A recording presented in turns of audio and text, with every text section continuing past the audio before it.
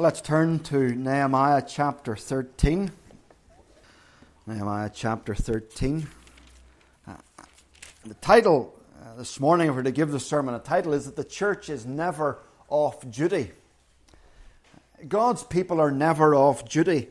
You know, if Hollywood were making a film of the book of Nehemiah, they would probably have stopped in Nehemiah chapter 6.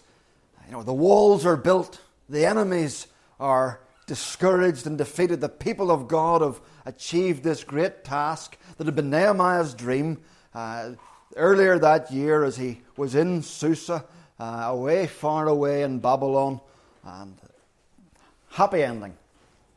Or they may have finished at the end of chapter 12 if they were wanting to show that the building work wasn't just external and physical, but internal and spiritual, and the people were really built up, and that everything finished on this great climax of success. But that's not the book of Nehemiah. It finishes in chapter 13, not chapter 12 or chapter 6. And chapter 13, it's a real downer. In some ways, at first glance, at second glance, at third glance, but hopefully by the end of it we'll see that actually it's a vitally important chapter. Nehemiah has been away for some years. He had served for governor for 12 years. Then he returned to Babylon, and he's been there some years, and now he's come back. So we don't know how long the time lag is, but it's probably not that long, maybe 5 or 10 years at this stage perhaps. And as you read it, things are back to square one. Well, not quite chapter 1, but certainly close to square one. The walls are still standing, but the people have disintegrated. And God's Word is telling us real history. It's not a fairy story. This is real life in the real world, and it's really helpful. And there's 3 things that I want us to see that are going to be helpful for us as a church and helpful for us as individuals. First of all, success is not the constant experience of the church. Success is not the constant experience of the church, and success is not the constant experience of the Christian. I was talking to someone yesterday, and they were saying that how in some churches that they're familiar with, that this is how it's set out. It's always the verses about success. It's always those verses about whatever you turn your hand to, you'll prosper, and God being with you and giving all your plans success. It's always those sorts of passages that are spoken on, and people are given the impression that the story of the church and the story of the Christian life is going to be one of constant success. Not for Nehemiah, not in chapter 4, 5, and 6, not in chapter 13. It's one of turmoil and struggle. Success is the ultimate experience of the church. We see that in Revelation, the return of Christ. We see him coming and making everything new, defeating his enemies and calling his people together. It's the final experience of the church. It will be the eternal experience of the church, but it's not the constant experience right now. We see that here. Nehemiah has returned from a few years away. But prior to that, they had, it would seem, 12 years where things were glorious. The commencement of those 12 years were marked by reading God's Word, the people gathering in their thousands in the public square in Jerusalem to hear God's Word read. They confess their sin. They recommit to God in certain areas of life. They're set out for us in chapter 10. They were separating themselves from the people. They were giving their offerings to God. They were going to keep the Sabbath day. They were no longer going to engage in marriage with the nations around them. And for 12 years, it seems to have gone well.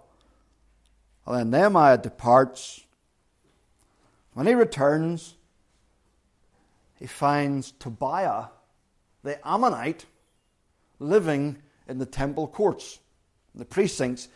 He's turned one of the storerooms of the treasury into his own private apartment. And he's been allowed to do this by one of the priests, if not the high priest. A little bit of confusion. Eliashib is mentioned twice. It could be two priests with the same name, one the high priest and one a priest in charge of the storeroom. Or it could be the same man. No matter. One of them has brought Tobiah, the arch enemy of Nehemiah, right into the very heart of Jerusalem. And then Sanballat, the other enemy, his daughter's married to the high priest's grandson. And then Nehemiah, you can imagine him walking around the city on a Sabbath day, and there's a thriving market going on. He's looking, what is going on here? And he goes into the temple, and where is everyone? Where are the Levites? Where are the priests? Oh, they're not here. They're away out working in their fields. Why are they working in their fields, he asks. Well, they had no food. Why had they no food? Sure, the people are meant to give them food.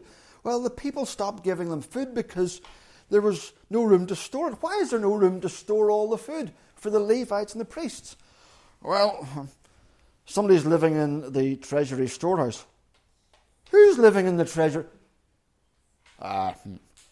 Tobiah. What? What do you mean Tobiah's living in the treasury? You mean Tobiah? The Ammonite is living in the treasury, and all the worship of God is ground to a halt because this pagan is living right in the temple courts, and the priests aren't getting fed, and they've had to go out to work in their fields to earn a living. And then he's walking around the market, and he hears the children gabbling along in the language of the Philistines and the language of the people of Ammon and Moab. What language are you speaking? Oh, it's the language of Mum or Dad. Nehemiah must have put his head in his hands. Imagine him walking in around the courts of the temple and seeing Tobiah wandering. What are you doing here? Tobiah smugly grinning and saying, oh, haven't you heard? Come and see my nice apartment. Just imagine the pressure rising and the face turning red. And this is reality. Success isn't the constant experience of the church or the individual. And it warns us not to be complacent. It warns us not to assume that when things are going well, that they will keep on going well. It warns us that even when we make commitments, and we've made commitments, you reaffirmed your commitment last week as you took those vows again coming to the Lord's table, those vows of commitment to Christ and to His Word. We're reminded these people took vows, but they haven't kept them. And there's a warning to us that the Christian life and the life of the church isn't always one straight uphill gradient of progress. We can have the best of intentions, and we can fall into error. I suppose too there's also an encouragement here, because there's times we'll look at ourselves, we'll think, well, am I a Christian at all? Because here I am back here again, in the midst of this struggle. Or we'll look at the state of the church, or we'll be disappointed with people in the church. We'll think, what's going on? The church, surely it should be better than this, and it should be, but remember that success isn't the constant storyline of the church.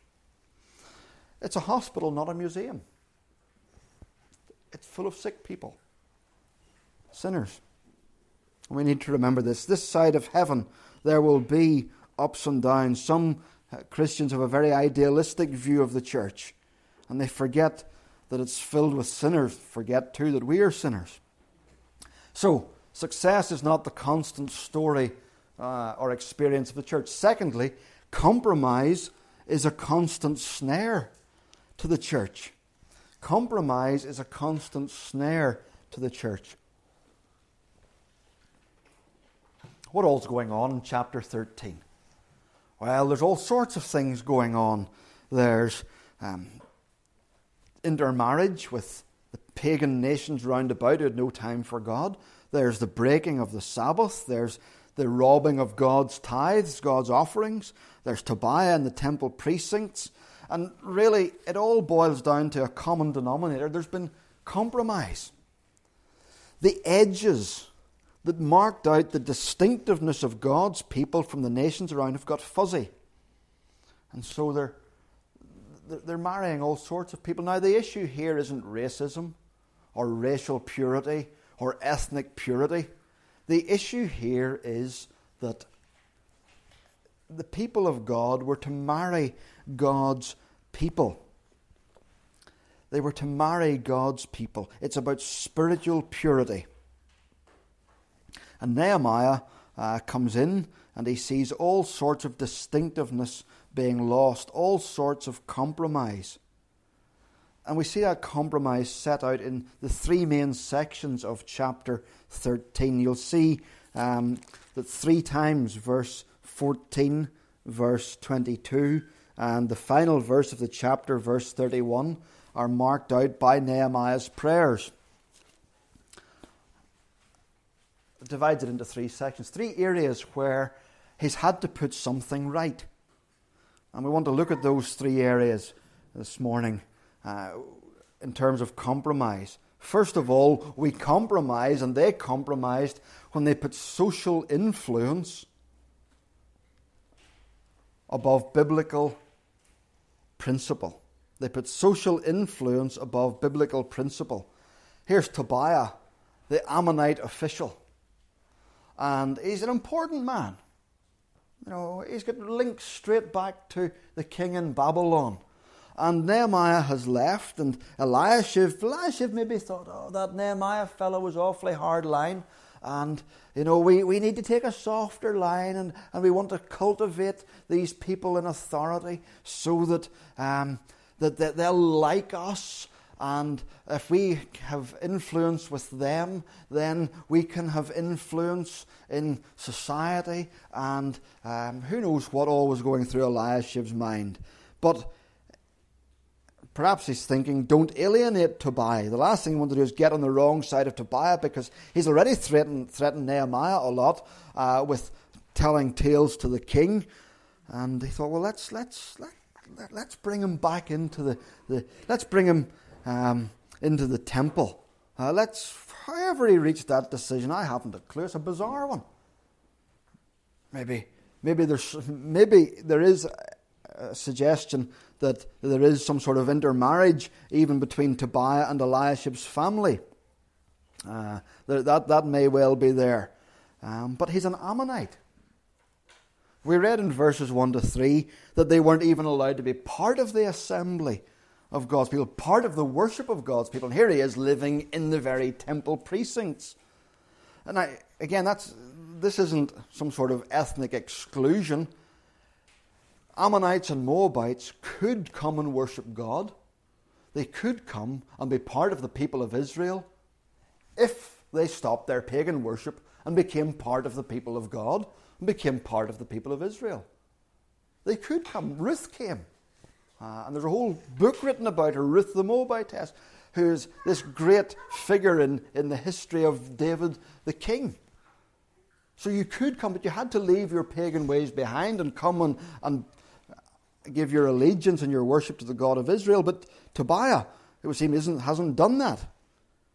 And his stuff displaces the very items for worship, the incense used for worship, the articles of the temple, the grain, the tithes, and everything. Compromise has happened because the people were more concerned about the influence that they would have with Tobiah and the influence Tobiah could have. They were more concerned about that social pressure than they were about biblical principle. And they put friendship above faithfulness.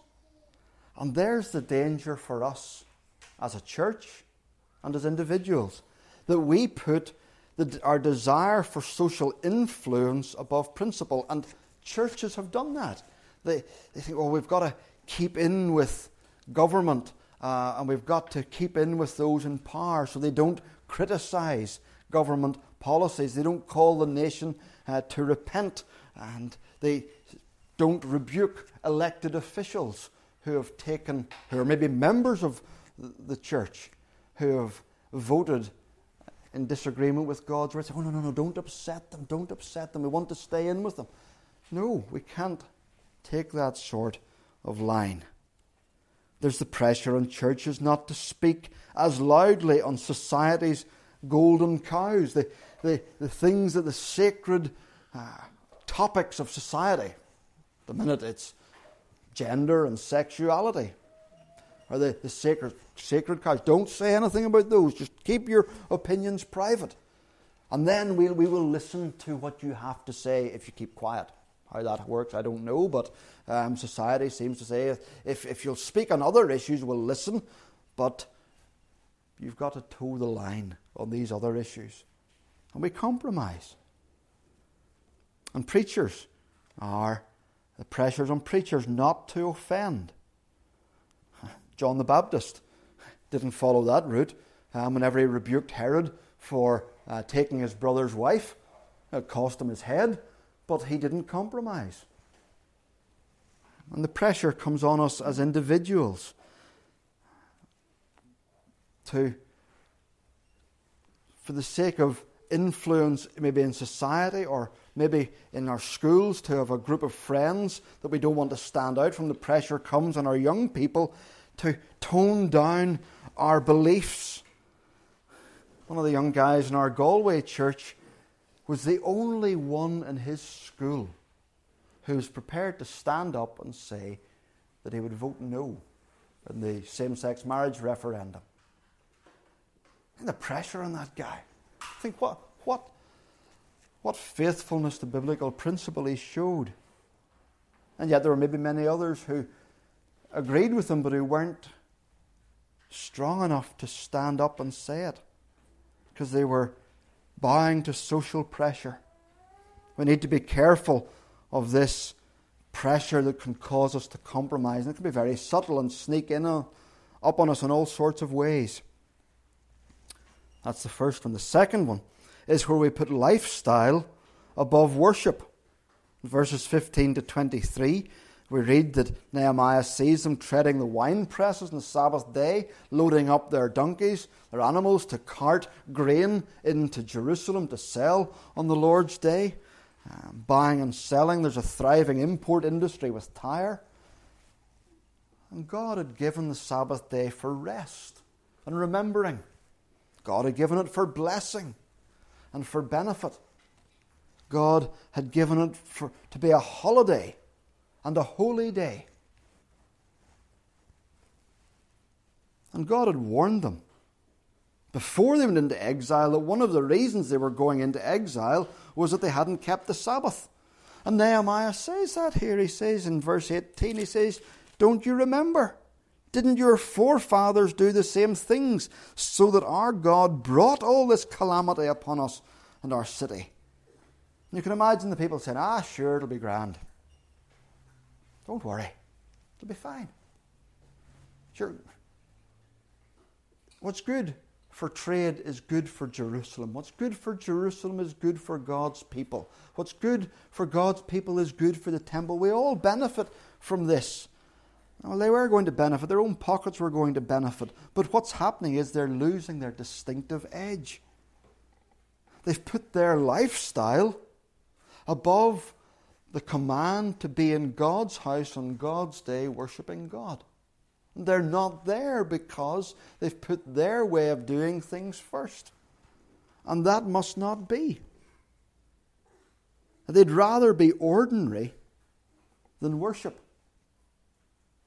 They'd rather look like everybody else than enjoy a relationship with God.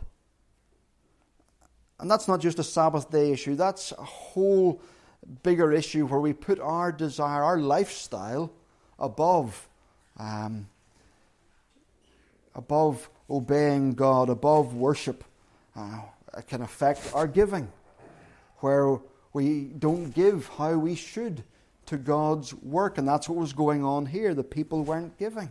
They were slackening off in their giving because, well, they had a lifestyle that they wanted to maintain, as well as them not being able to give because Tobiah was living in the treasury. They have a lifestyle they're wanting to maintain here.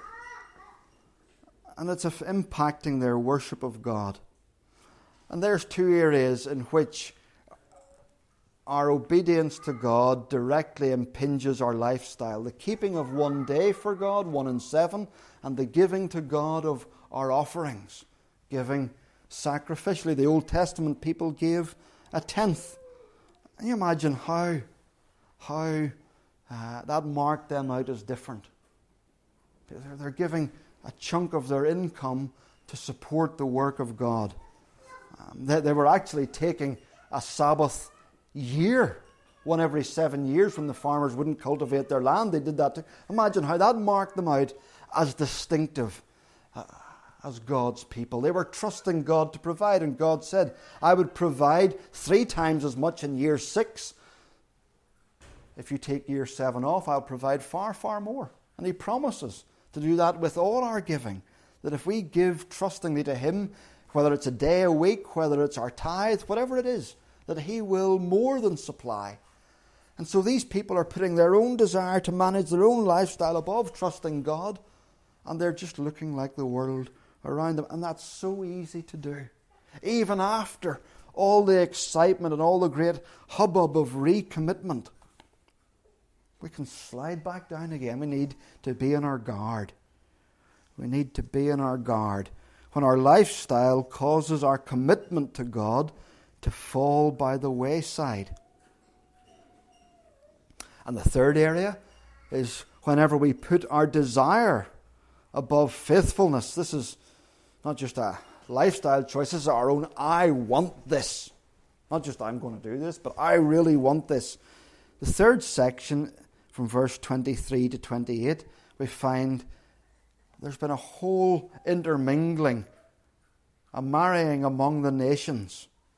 I've said this isn't about ethnic purity, but about spiritual purity. God's people were to marry those who valued God. And Solomon is cited. Solomon is cited here. Just reading this section in 1 Kings this morning about Solomon and how he married 700 wives and had 300 concubines, and they led him astray. And his children were all over the place. And that's what we see as part of Nehemiah's concern. It has implications for the children. They couldn't read or understand God's word because they didn't understand the language of the people of God in which the word of God was written. One writer says, it denies children the blessing of being brought up in a house where faith is constantly encouraged. Here's the seriousness. Here's the seriousness of putting our desires above faithfulness to God. And compromise reaches its pinnacle when the high priest's grandson is married to the daughter of Sanballat, who's been a plague since chapter 1. You say, oh, but they loved each other. Oh, but we are to love God more than we love people. We're to love the Lord our God with all our heart, soul, mind, and strength. And compromise happens when we put our heart's desires above God's desires. And we need to be careful. We mustn't do that. One writer makes a sobering comment. A single generation's compromise could undo the work of centuries. And Nehemiah summons the fathers to have a conversation with their sons and daughters about whom they will marry. And fathers, we need to have that conversation with our sons and daughters about who they marry. That they marry those who have the same values about God that they have. Because we love them and we love our children and our children's children, and we're concerned not just with momentary happiness, but with the eternal happiness of our children and the eternal happiness and welfare of our grandchildren and our great-grandchildren. So we're not to put our desires above obedience in the area of relationship or in any other area. Otherwise, we end up compromising. And compromise, we see, is a constant snare and danger for us as a church, as a congregation, for us as individuals. We need to guard against it, where we put ourselves, our likes, our desires, our want to be influential and people to like us and respect us, whatever it is, when we lower our standards just a little bit, just to get the Tobiahs of the world to like us and to approve of us, then look at the mess that comes. And then the third thing that we see, the success is not the constant experience of the church. Compromise is a constant snare to the church. And then thirdly, cleansing is the constant need of the church. Cleansing is the constant need of the church. The church is a hospital, not a museum. It's a hospital filled with sick people. And hospitals need their own regime of cleansing and hygiene, and it's very strictly monitored so we don't get extra bugs landing in on the sick.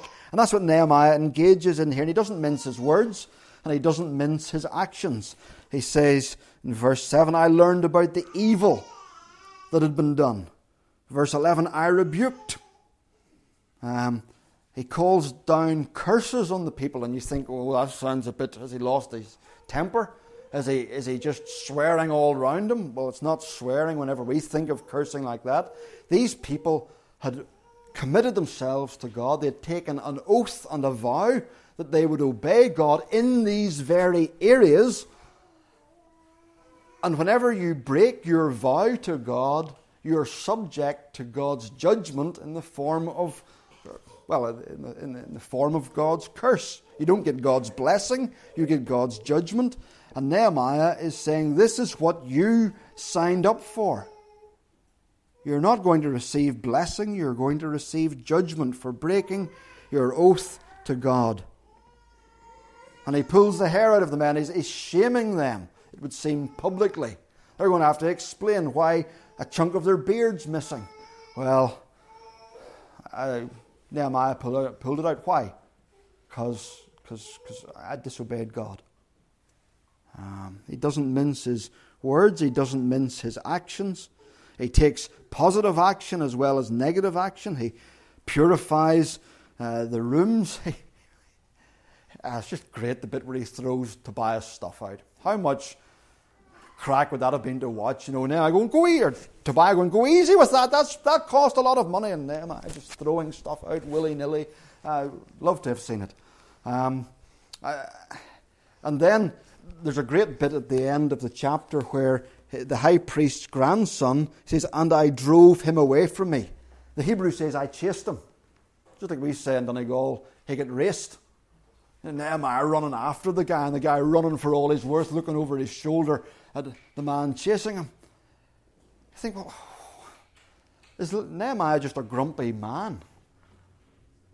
Well, that's why we read from Mark 11, because we see that you can be so passionate about God's people and God's kingdom and God's house, like Christ himself was, that is the right thing to do, that action has to be taken. Cleansing needs to happen. It is serious. Here's Nehemiah as God's appointed leader. These people had taken vows. And he's holding them to their word. And Nehemiah refuses to allow that holiness is negotiable or relative. They say, oh, look, we're still a lot better than the Ammonites. We're still a lot better than the Moabites. Nehemiah said, no, we don't measure it off the people around us. We measure it off God and his word. And they say, but Nehemiah, can we not negotiate on this and let Tobiah keep his stuff and maybe move a little bit out? It's not negotiable. God's standards are not negotiable. And Nehemiah knows that. He knows these people are going to meet God and they'll not negotiate with God. So it's not kind to the people. It's not kind to let them feel that they can negotiate when they can't. People might say, but he's not nice. I came across a great quote from a surprising source, J.I. Packer, who's an English writer and theologian and a very nice man. And J.I. Packer said this: "There are more important things in life than being nice." Now, when he says that, that's when you sit up and take note. There are more important things in life than being nice. And then another writer, Dale Ralph Davis, "There are times when gentleness is a sin." So, cleansing is the constant need of the church. It's the constant need of the individual. There are times we need to be ruthless with ourselves. We need to fight sin in our own lives. We need to chase it out.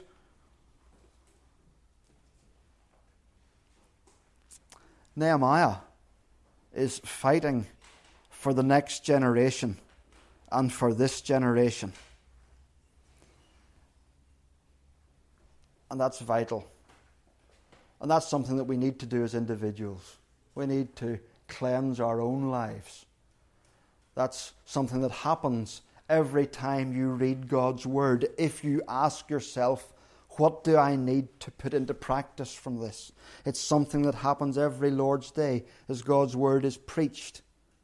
It's something that should happen at our Bible studies when we're studying and say, what should I do because of it? That is when cleansing occurs. It happens in conversation whenever one of our brothers or sisters in Christ says, I don't think you should say that. Or I don't think you should have done that. Do we get up on our high horse? Or do we hear them say, there's an area that you need cleansing in? Or it may happen that the elders or the minister have to come alongside and say, here's an area we've noticed where your life isn't lining up with God's Word. And if we have to do that, we do it because we love you, because we care for you, and because we care for you, for your children, for your grandchildren. We care about God's honour and God's glory. So, as we think about cleansing being the constant need, let's ask ourselves two questions. Is there anywhere that we have slipped or are slipping into comfortable compromise? The second question is, where do we need to work at cleansing? Where do we need to work at cleansing? Where are we slipping into compromise? And where do we need to work at cleansing? And this is vitally important. Why does it end at chapter 13? Well, because everybody knew then what went on after Nehemiah left. And then Nehemiah returns, and we need to see what happens when God's appointed leader returns. Because there is one coming who is greater than Nehemiah. He's going to return to his church. And he's going to purify it. And he's going to separate the sheep from the goats. And he's going to say to those on his left, depart from me, you cursed, into eternal fire. And they will go away to eternal punishment, but the righteous to eternal life. You see, the true and greater Nehemiah is going to come back. He's going to look at those who claim to be his people. And he's going to separate them. And we need to be ready for that day. And those who have put their trust in him, and their trust has been evident by how they have sought to follow him. Say, these are my sheep, they followed my voice, they loved my commands, and they sought to obey. They weren't perfect. You know, the church is a hospital where any broken sinner can come for cleansing, and wonderfully can keep coming back for cleansing. But it's not a place for forgiven people to wallow. So, are we a sheep or a goat? Are we one who's looked to Christ for cleansing and who continues to look to Christ for cleansing? Because he's the only one who can make us clean. Remember, the church or the Christian is never off duty. Let's pray.